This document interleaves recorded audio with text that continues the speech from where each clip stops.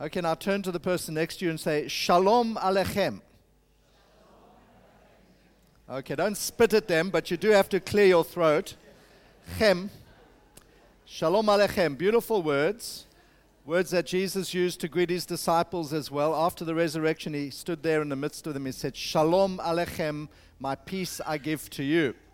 And it's great to be able to greet you this morning. What I also said earlier was, B'Shem Yeshua HaMashiach. Everyone say, B'Shem Yeshua HaMashiach.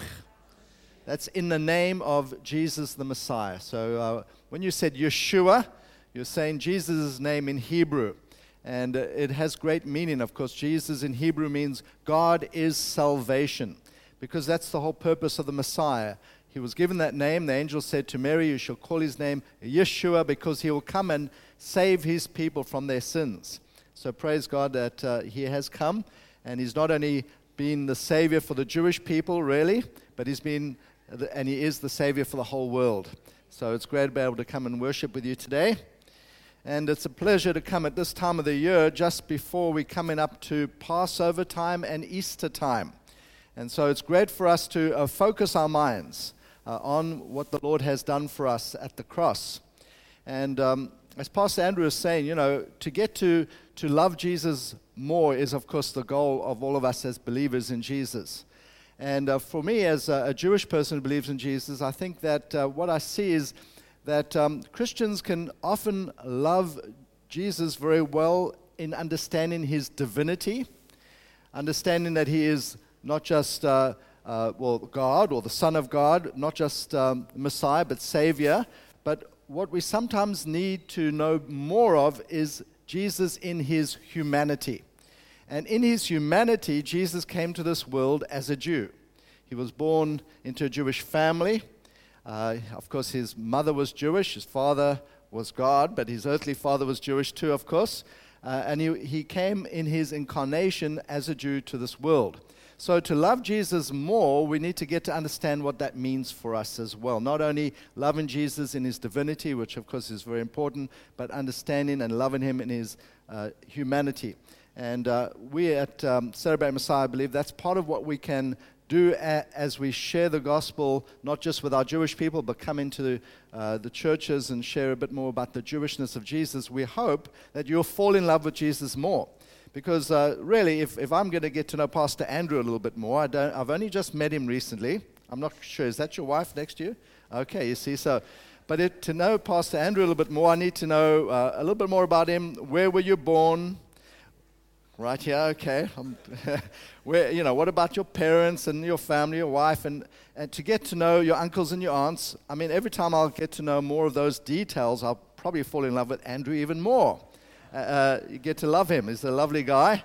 But to know a little bit of his family and his history and his culture, a bit of the idiosyncrasies that he has and also that his family have. It's the same with Jesus. If you want to love Jesus more, you need to get to know not just Jesus, but find out a little bit more about his mom and dad, about his uncles and his aunts and his brothers and sisters, and what are the strange things that they do. And one of the such strange things that we do as Jews is this festival called Passover. And if you know a little bit more about all these different festivals and the strange foods that we eat and some of our special celebrations, I hope that you'll love Jesus more and follow him more in your life. So this morning, that's what I'm going to be sharing with you about. I'm going to share with you a meal, not that we're going to eat too much, but we're going to talk about the feast of the Passover. And we're going to find out a little bit more of how Jesus fulfills this festival of Passover in his death, burial, and resurrection, which of course is the whole message of Easter. The whole message of Easter is found in Passover as it was celebrated by the first church. Of course, the early church, the very first early church didn't have anything called Easter. They celebrated the death, burial, and resurrection of Jesus at this Passover celebration every year, because we as Jewish people have been doing this festival for almost 4,000 years, because Passover looks back to that time when God delivered the Israelites out of bondage. Almost 4,000 years ago, we were slaves in Egypt, but God set us free. Then God told us that every year we need to celebrate this deliverance from slavery to freedom by having a special meal. And some of this is articulated in the Bible, But as you know about Jewish people, we love traditions. So we've added a few traditions along the way as well. And Jesus celebrated some of those traditions as well, as we shall see this morning. So I know that some of you might have seen a presentation like this. We've been coming to this church over several years. I haven't been here for a long time, so it's looking really good. And it's lovely to be back here again. So I work with a ministry called Celebrate Messiah, and we're missionaries to our Jewish people, and I'll tell you a little bit more about that later. But let's begin. The Passover Seder, it's called a Passover Seder. That's a Passover service. By reading from the Gospel of Luke. The Gospel of Luke chapter 22. Now Luke is quite an interesting fellow. He is the only non-Jewish person to write something for the Bible. All the other writers of the Bible were Jews. Now there's a bit of a discussion about Luke. We know that he was a doctor, but was he a Greek doctor or a Jewish doctor? We know that he was Greek, but some people think that he was a Hellenized Jew that then became a follower of Jesus. One day we'll tap Luke on the shoulder when we see him and say, Luke, can you sort us out? And we've been arguing about this on earth for 2,000 years. Are you Jewish or are you Greek? One day we'll find out. But so far we think that he was Greek. And all the other writers of the Bible were Jews, except for Luke, both the Old and New Testaments. And so it's an interesting gospel and also the book of Acts.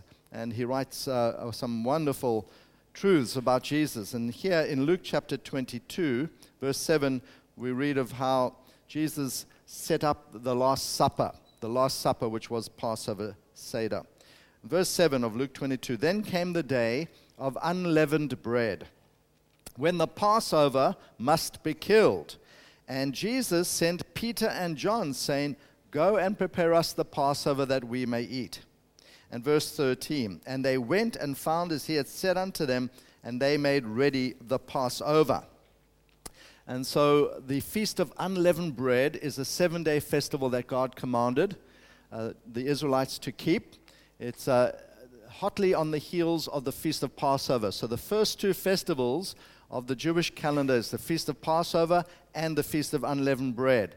Jesus celebrated all these Jewish festivals, and of course particularly the night before he was crucified, he celebrated the Passover with his disciples. He sent his disciples ahead of him to prepare for Passover. There's a lot of preparation that goes on for Passover because it's the Feast of Unleavened Bread. And so all leaven has to be removed from Jewish homes for Passover time.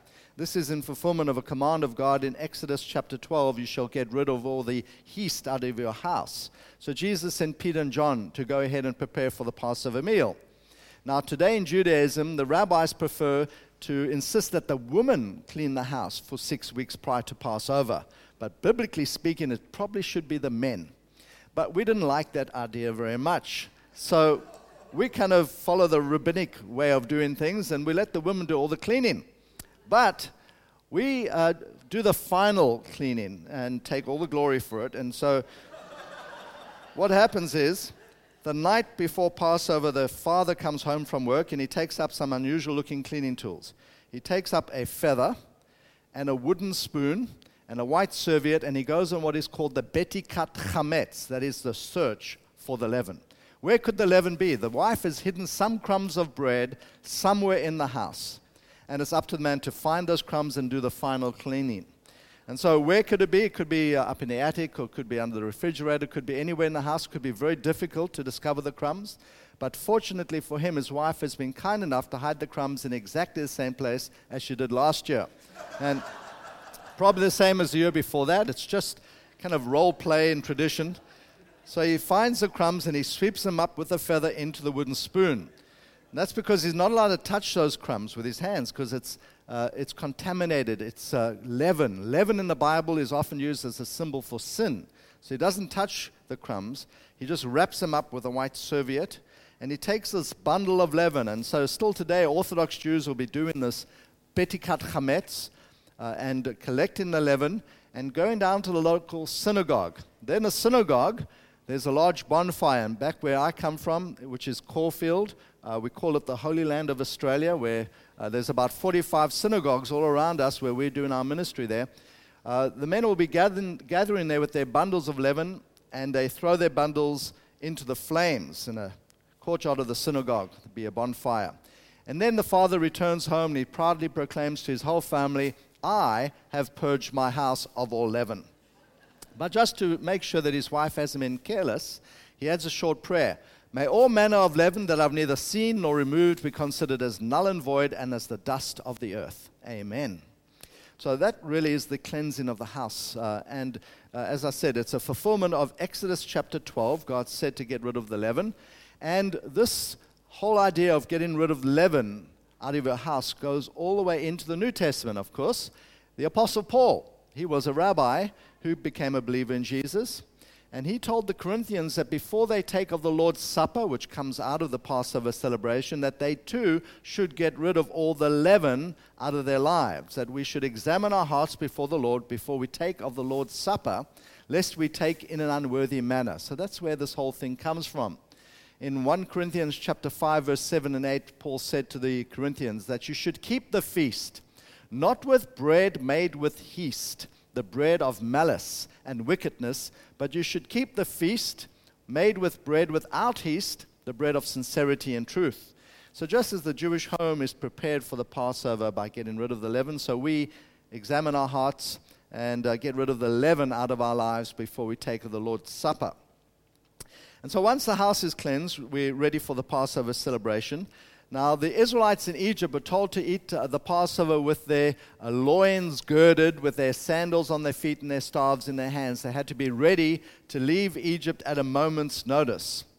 But today at Passover, we all recline, hence the pillow here on the chair. We recline at Passover time today because we are free people. Back in Egypt, we were slaves. Now we are free, so we can recline. And as you read the Gospels, when Jesus sat around the table. In fact, the Bible specifically says he reclined with his disciples around the Passover table because we're celebrating our freedom. Now, the father of the house wears a special ceremonial garment at Passover time. He wears this white robe, which is called a kittel. White in Jewish tradition is the color for royalty. It was worn by the priests and the kings, according to Jewish tradition. And also, you probably noticed that Jewish men wear a special covering over their heads as a sign of respect before God. Well, that covering is called a yarmulke, and it's all in white because white, as I said, is the color for kings, and the father is like a king as he leads his family through a traditional Passover Seder. Seder, I mentioned that word earlier. It means service or order. Passover follows a very specific order, and that order is found in this book called the Haggadah. Haggadah, that means the telling. And this book tells the whole story of the exodus of the people of Israel, the Israelites out of Egypt. Also, it is, of course, embellished with Jewish tradition as well. Now, by the time of Jesus, 2,000 years ago, there was a primitive version of this already being used for the telling of the story of Passover. Now notice also how we Jewish people open the book at the front like that, whereas English starts off at the back of the book. So Hebrew's older, so we must be right about that. That's the front over there. All right, so the Passover begins with the lighting of candles, and this is normally the duty of the women of the house to light candles. And so I have some candles here, but no matches, so I won't light the candles. But the candles are normally lit. And it's a lovely tradition. This is only a tradition because there's no command in the Bible to light Passover candles. And it's a tradition that women light candles for all the festivals on the eve of the festival. You know that in Jewish tradition, the day starts in the evening. So today, which is the first day of the week actually, it began last night when the sun set. And so when the sun sets, it's the beginning of a new day, and that's when the Jewish women light candles for the festivals and also for the Sabbath Eve, which would be Friday evening. It's a lovely tradition as women bring light into the house, as my wife brings light to me as well. And so it's a lovely tradition as we remember how also the Messiah came into the world through the seed of woman and by the will of God. And he came into the world through the woman, really, through the woman, the virgin, and reminds us of that virgin birth prophecy that Jesus fulfilled through his birth. And so once the candles are lit, we then continue with the service. And during the course of the evening, at Passover time, we drink 4 cups of wine. There are 4 cups there. They're very specific about the 4 cups because the 4 cups correspond to 4 promises that God made to the Israelites in Exodus chapter 6. If you look at Exodus chapter 6, you'll see that there are 4 times that God says, I will redeem the Israelites. I will take them to be my own people. And there's 4 promises that God makes. So for each one of those promises, we have a cup. And each cup has a special name. The first cup is called the Kiddush cup, the cup of sanctification. And as you read the Gospels again, you'll see how Jesus took the cup at the beginning of the night. And this would have been the Kiddush cup, the cup of sanctification. And he blessed the fruit of the vine. This is an ancient prayer that we still use today. Baruch atah Adonai, Eloheinu melech haolam, borei peri hagafen, amen. Blessed are you, O Lord our God, King of the universe, who creates the fruit of the vine. And as Jesus blessed the fruit of the vine, he says that I won't take it again until it finds fulfillment in the kingdom of God, but yet he takes one after supper. So there's 4 cups.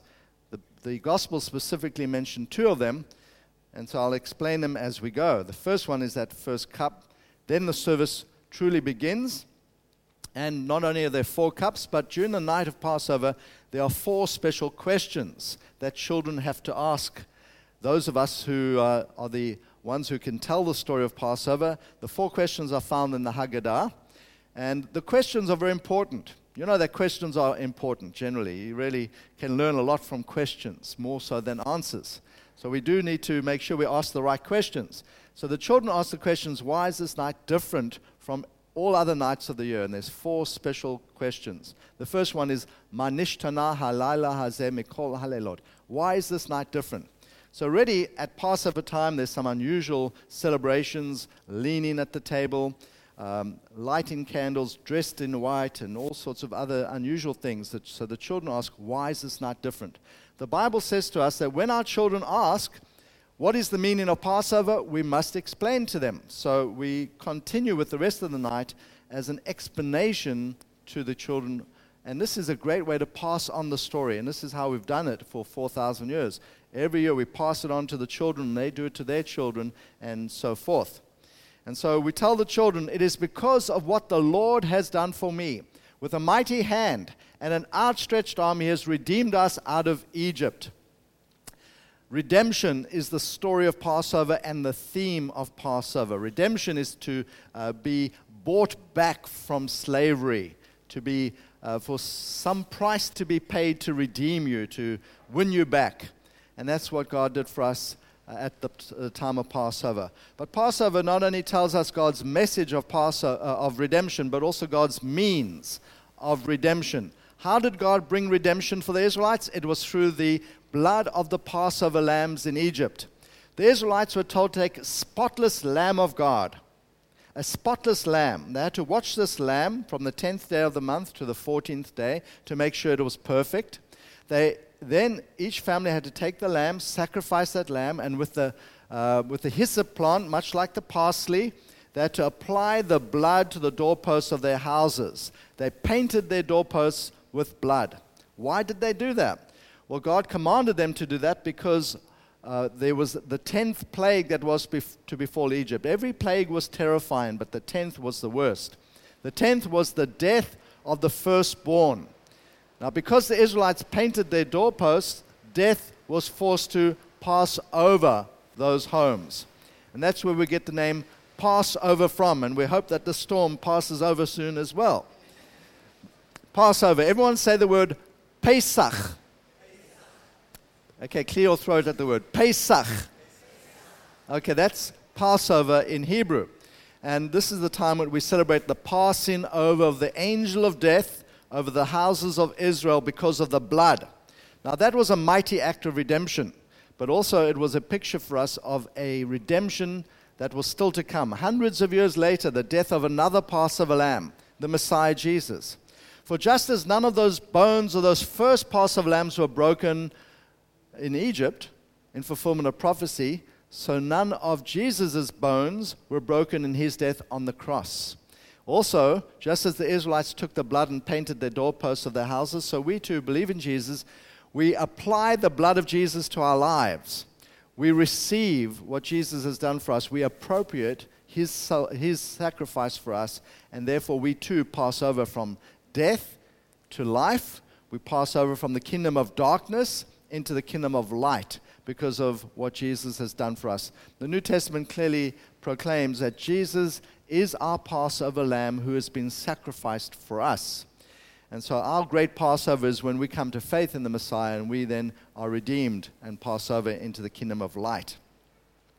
All right, so during the course of the evening, as I said, there are 4 questions. The second question is, why on this night do we eat only unleavened bread? Unleavened bread. Unleavened bread in Hebrew is called matzah. One of the items I have on this table is called a matzah cover. Unleavened bread cover. Now already I've explained to you that leaven is a symbol of sin, so we don't eat it at Passover. But also the Bible tells us that the Israelites were in such a hurry to leave Egypt, we had no time to wait for bread to rise. So we eat unleavened bread. So one of the items is this cover on the table. The father takes out the middle layer of matzah. There are 3 layers here. It's intriguing tradition. 3 layers in this pouch. Each one of them are separated by a piece of cloth. The father takes out the middle one. The middle one is removed. The father recites a special blessing for it and puts half down. The other half is given a special name. This is called afikumen. Afikumen. Can everyone try and say that word? Afikumen. All right, that's a Greek word. So if you said it, that's a very ancient Greek word. And it's interesting why a Greek word which would be found in a Passover, which is all in Hebrew. And it's an intriguing tradition. The Greek word means he who comes later. And this is what happens with this afikumen. The father takes the piece of matzah, wraps it up in a white cloth, and then he buries this in the house somewhere. He hides it away. Nobody knows normally where that afikumen has been hidden. But later on, the children have to find that afikumen before the service can be completed. Now, that's an ingenious way to keep the children occupied until the end of the night, because the child who finds it is given a gift for retrieving it. So that's very, very clever, but there's much more to it than that. I'll explain later. There's a lot more symbolism there. All right, the next question is, why on this night do we eat only bitter herbs, and why do we dip our vegetables in salt water? Again, they're rather strange questions, so let me explain them to you by showing you this plate. This is a Passover plate or Seder plate. And on this special plate, we place symbolic foods in each one of these compartments. Each one of these foods are pictures for us of the story of redemption. They're object lessons that help us to explain the story.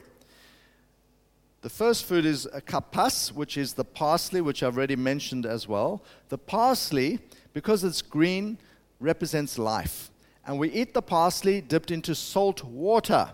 Salt water represents the tears of the Israelites and also the sweat of the slaves in Egypt, so to speak. So we eat the parsley dipped into salt water to remind us that life without redemption is a life full of tears. Life without being saved is a life full of tears.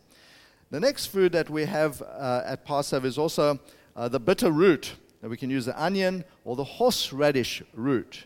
Who's ever eaten horseradish? Not those little round radishes, the red ones. The horseradish root is a really gnarly looking root. If you grate that up and eat that, do you know what happens to you? You land up crying.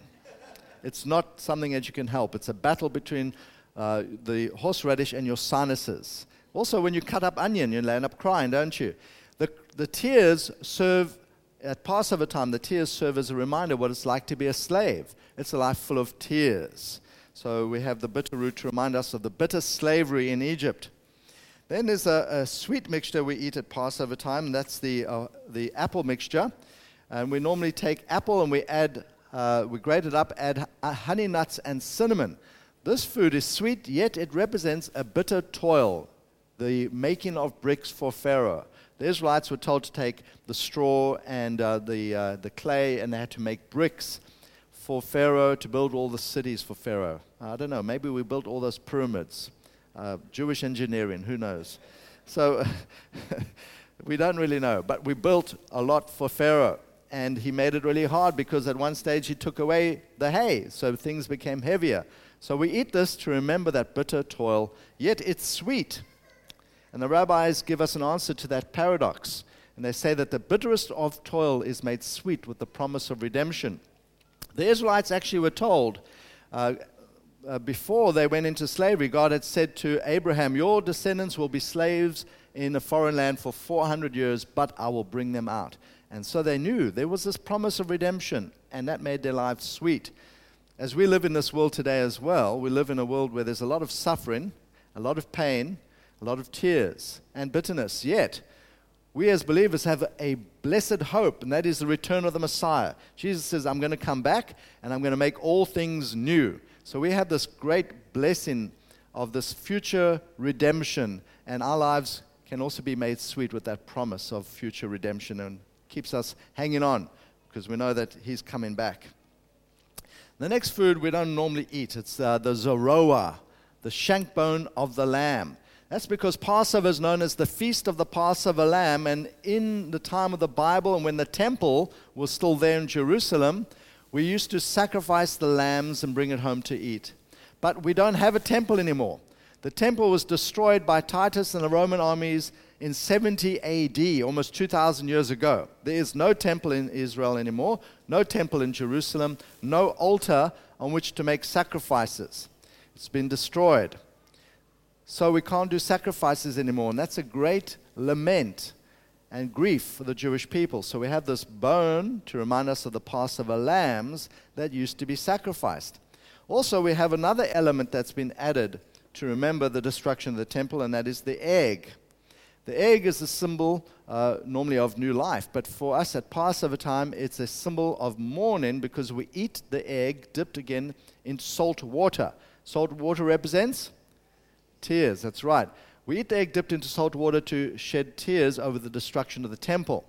And so again, we're reminded of the destruction of the temple. You can see that these elements were added after Jesus, the egg and the bone.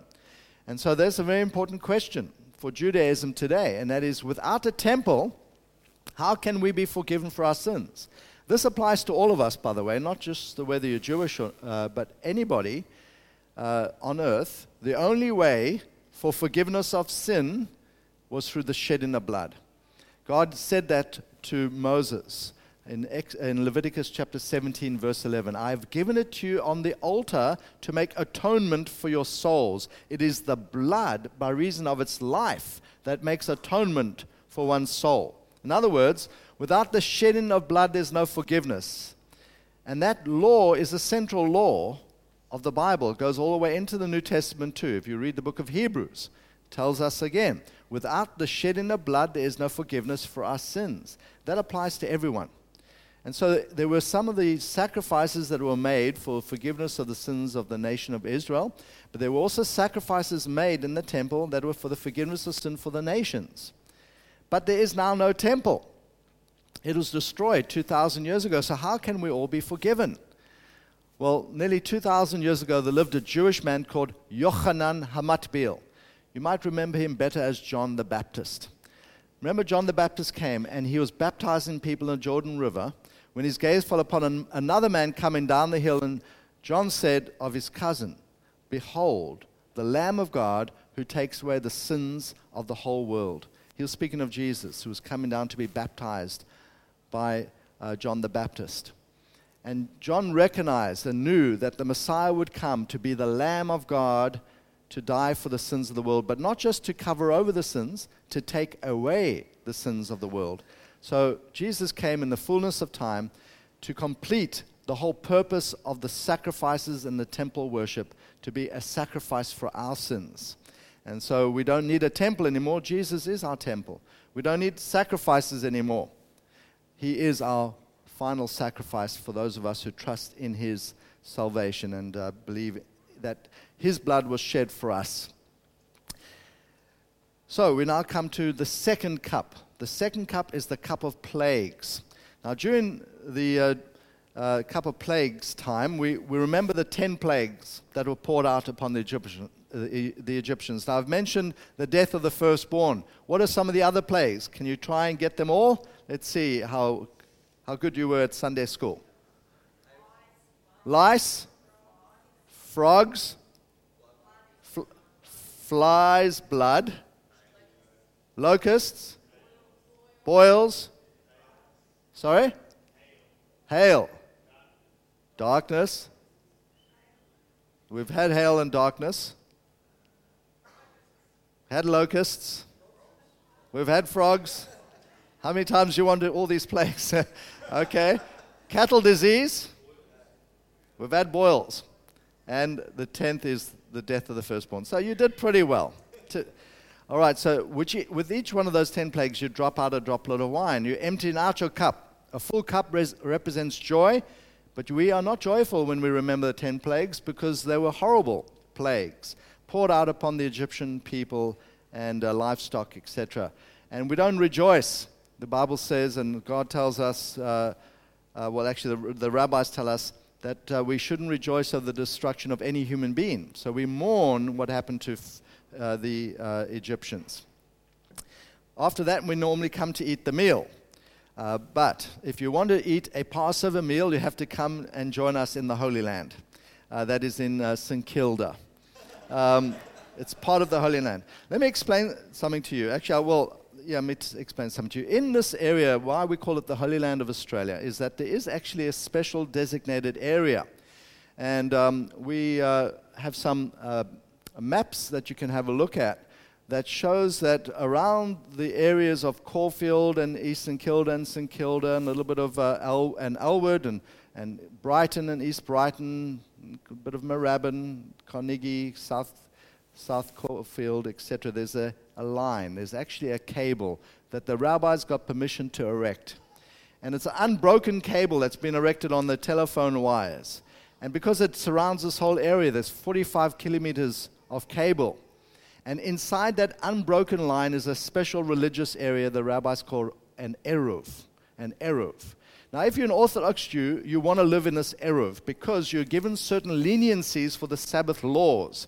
Now, the Jewish Sabbath laws are very onerous in actual fact. You can't walk too far. You can't carry heavy objects. You can't do work. If you're a woman pushing a pram, you're not really allowed to do that on the Sabbath. It's too much work. But if you live in this eruv, you're allowed to do it. So, it's very good for Jewish tradition. Of course, everybody wants to live in this area. All the real estate prices go way over the top.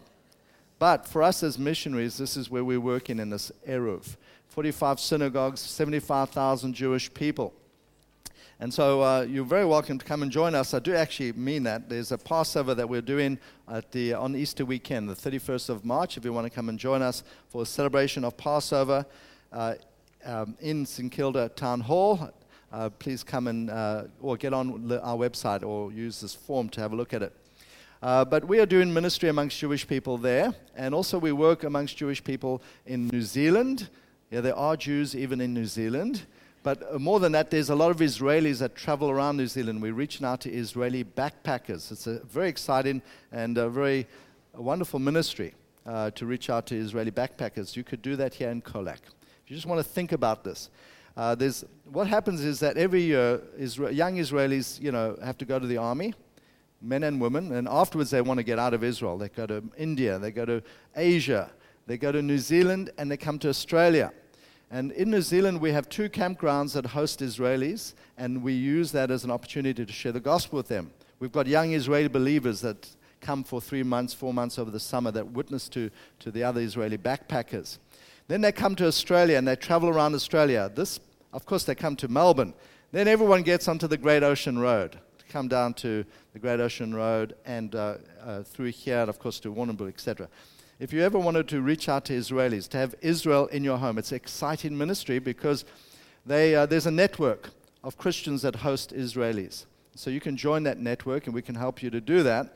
Then you'll have these Israelis come. They're young people. They're just open-hearted, very fine and wonderful people, and you get to share love with them and share the Messiah with them and get to understand a little bit more about Israelis. And they'll be on their way. A night or two with you, but you can put a deposit of the gospel into their lives. So it's an exciting ministry, and many Israelis have come to faith in Jesus this way.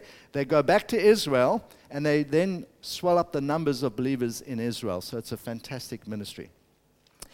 We also work in Russia. I'm going to Russia after Passover, after Easter, to continue our work amongst very remote and forgotten Jews in the far eastern blocks of Russia. Our next newsletter has some information about that. And then, of course, Israel, the real Holy Land. We do a lot of ministry there and a very exciting work in Israel today. So I would like you to get a newsletter from us. Some of you might get that, but maybe not. I have this clipboard, and with Pastor Andrew's permission, I'd like to ask you to come and sign up for the newsletter. It's a physical newsletter, but we can also send email, prayer updates, etc. So put your physical address and email address, and we'd really love to send you a newsletter. That's the best way that you could support us, is to pray for us, and pray that Jewish people have their hearts open to Jesus. All right, let me continue now. I have some other things there, books and all sorts of things on the table. All right, let me continue. So, we've just finished the meal, and it's coming to the first thing that happens after the meal. Normally, in Jewish tradition, by the way, we say grace, we say thanks to God after we eat. So the Bible actually says that when you enter the promised land and you eat of its goodness, do not forget to give thanks to God. So we give thanks afterwards. And then the first thing that happens is the taking of the third cup of the night. The third cup is the cup of redemption. Then before we drink this, early on something was broken, was buried, and then has to be found and brought back. Does anyone remember that piece of matzah was called? Afikumen. Well done, you got it right. The afikumen. Now this is the exciting time for the kids. The one who finds it is given a gift for retrieving it. My kids love money as a gift. And so they tear the house apart looking for the afikumen. The one who finds it is given some money. And then the father takes the afikumen, breaks it up into little pieces. Everybody at the table gets a piece of the afikumen, and then after that, the third cup is drunk. Does this look familiar? Well, this, I believe, is the origin of our communion service. So we look at the communion service. It comes from this little section of Passover. The broken piece of matzah and the cup after supper. Paul really specifies. After supper, he took the cup. And that cup is redemption, the cup of redemption. But before we talk about that, let's just remind ourselves about matzah. Matzah is unleavened bread. Leaven is a symbol of sin. So the unleavened bread really is a spiritual symbol for us of a sinless nature. That speaks to us of the Messiah. The Messiah was sinless. The prophet Isaiah said about the Messiah, there was no deceit found in his mouth, nor had he done any violence. Isaiah chapter 53 is the chapter that brought me to faith in Jesus. There's some wonderful prophecies within that chapter. Also, it says in that chapter about the Messiah is that he'll be an offering for our sin. To be an offering, you had to be perfect. Just like the lamb, the Passover lamb had to be perfect. The Messiah had to be perfect. You know that 2,000 years ago, there were many people being crucified. Not just those 3 people on the hill of Golgotha. There were many being crucified by the Romans. Why would the death of this one man, Jesus, make a difference? Because he was sinless. He was the Holy One of God. So his death brought forgiveness of sin for others. And so as believers, we look at this matzah and see Jesus, see the gospel pictured in this piece of matzah, sinless nature of the Messiah. But also you look closely at the matzah, you can see that it's got a lot of holes in the matzah, and also it's got these stripes that run down. This happens quite naturally when you bake it and people make the holes to stop it from bubbling. But again, it's an object lesson for us as believers. We look at the matzah and we can see the gospel once again. The prophet Isaiah said he was pierced for our transgressions. Jesus was pierced in his hands and feet and his side. And by his stripes we are healed. And so it's a wonderful picture of the message of the gospel. Jesus took upon himself our sins. He was sinless, but he took upon himself our sins. He was crushed and pierced for our transgressions, not his own. I'm sure the Apostle Paul was thinking about this when he wrote to the Corinthians once again. He said, God made him who knew no sin to become sin for us, so that in him we might become the righteousness of God. That's who we are in the Messiah, the righteousness of God. None of us deserve that. That's God's grace. And we can see this all pictured in the matzah. But also remember, there were 3 layers in that pouch. The rabbis say, well, the 3 layers represent Abraham, Isaac, and Jacob. Other rabbis say, no, it represents the priests, the Levites, and the Israelites. But we say, no, the 3 layers represents God the Father, God the Son, God the Holy Spirit. Why do we take out that middle layer, break it, bury it, and later it comes back? The rabbis just say it's tradition. But we say, no. It speaks of Jesus the Messiah, the second person of the Trinity who was revealed to us. He was made manifest, made flesh, while the other 2 remain hidden from our view, the other 2 persons of the Godhead. Why do we take the matzah, break it, and wrap it up in a white cloth and then bury it? Well, of course, we can see how Jesus was taken off the cross. The Gospel of John, we read that he was taken off the cross. He was wrapped up in white linen, according to Jewish burial customs. He was buried in the tomb, but death could not hold him down. Early on the 3rd day, he rose from the dead and came back, just like this tradition of the Afikuman, which is retrieved, and it's redeemed from the children. And so we can see the gospel in the piece of matzah and in the cover as well. But then, the 3rd cup, the cup of redemption. Jesus took this cup, said, this cup is the new covenant in my blood, which is shed for you. The new covenant. You know that the new covenant is another way of saying the New Testament. The new covenant didn't just come out of the pages of the New Testament. The new covenant was already prophesied hundreds of years before through the prophet Jeremiah. Chapter 31, God said to the prophet, the days are coming when I'll make a new covenant with the house of Israel and the house of Judah, the Jewish people. He said, it'll be different to the covenant I made with them when I took them out of Egypt, my covenant which they broke. This is the new covenant I make with them. I'll write my laws in their hearts and in their minds. They shall be my people, I shall be their God. That's the new covenant Jesus was inaugurating as he sat around that table with his disciples. And he said, this is the new covenant in my blood. Note that all the disciples were Jews.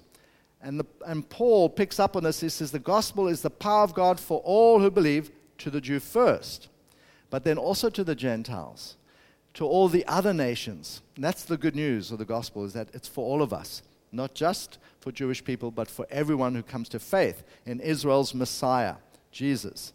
He says, this is the new covenant in my blood, where I will remember their sins no more. And so Jesus takes the bread and said, this is my body given for you, my sinless body. Whenever you eat this, do this in remembrance of me. He takes the cup and he reminds us that it's the new covenant that is in his blood that is shed for us. And so all of us now have been made part of the new covenant people of God through faith in the Messiah. And that's good news. There's a 4th cup. Cup of hallelujah, the cup of Hallel.